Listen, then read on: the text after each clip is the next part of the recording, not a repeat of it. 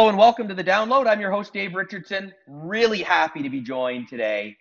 We don't have her on enough. Sarah Riopel, who runs Hello. Portfolio Solutions at RBC Global Asset Management. Hey, Sarah. Hello. Thanks for having me. It's been, I think it was October was the last time I was here.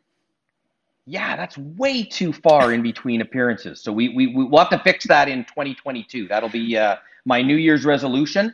All And I'm right. sure everyone will be happy that if we get you on a little bit more, because it's always great to hear you and hear your insights, particularly when so much is happening in markets. It's been a really eventful couple of weeks, and hmm and and lots has happened, lots has changed since we last spoke. So.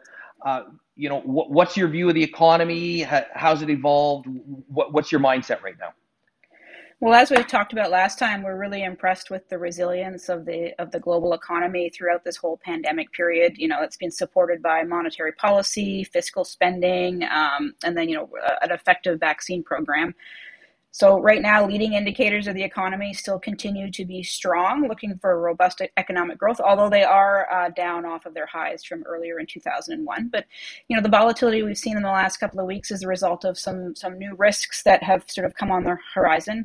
The Omicron virus variant presents a new threat. The extent to which the spread can be contained is going to be critical to know whether it's going to have an impact on the global economy and markets.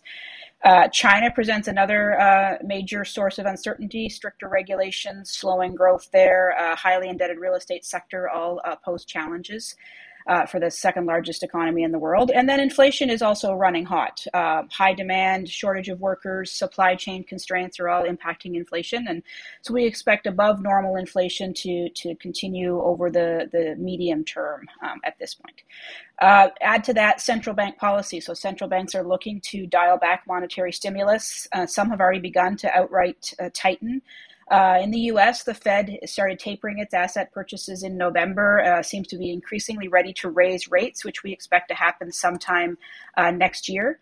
And so this sort of the removal of this accommodation that we've had over the last 18 months is a shift in monetary policy, which at the margin should be less supportive of financial markets. So something that bears close watch. And so all this, and that's created some additional volatility in markets.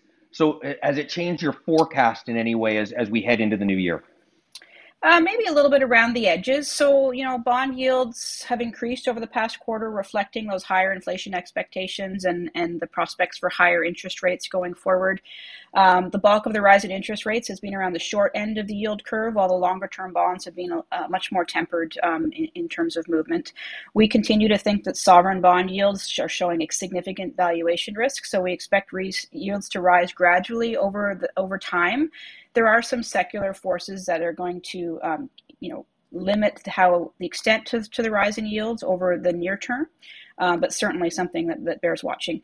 Looking at equity indices, they've climbed to new highs during the quarter. As you said, we've had some increased volatility over the last couple of weeks as it sort of slowed down a little bit with the Omicron virus and some of these other risks that have come out.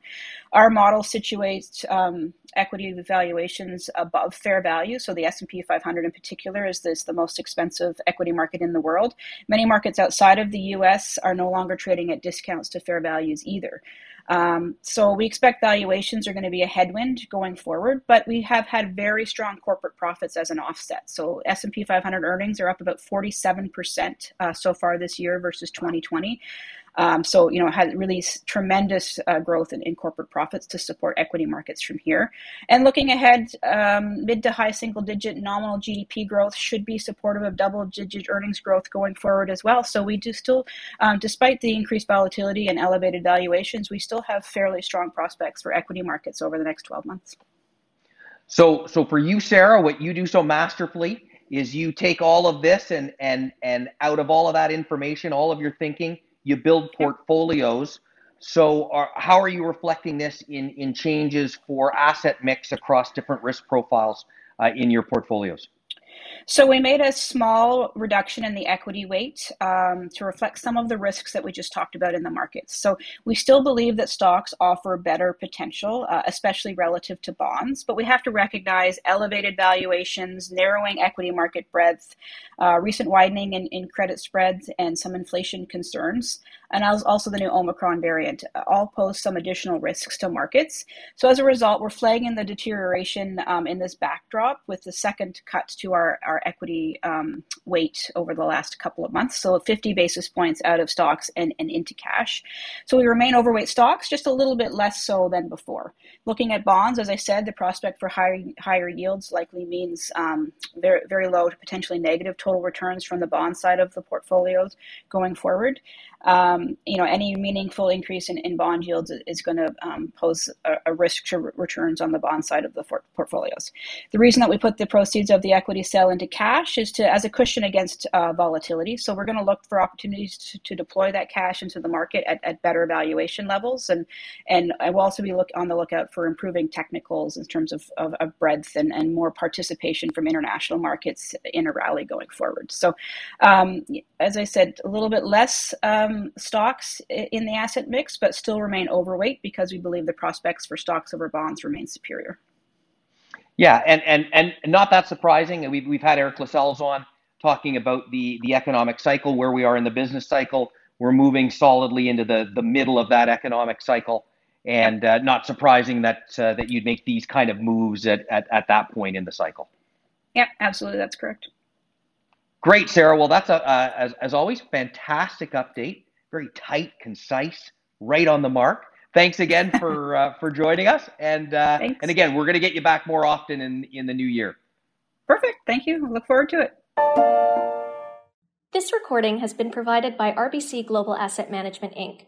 for informational purposes only and is not intended to be investment or financial advice. You should consult your own legal, accounting, tax, investment, or financial planning advisors before engaging in any transactions.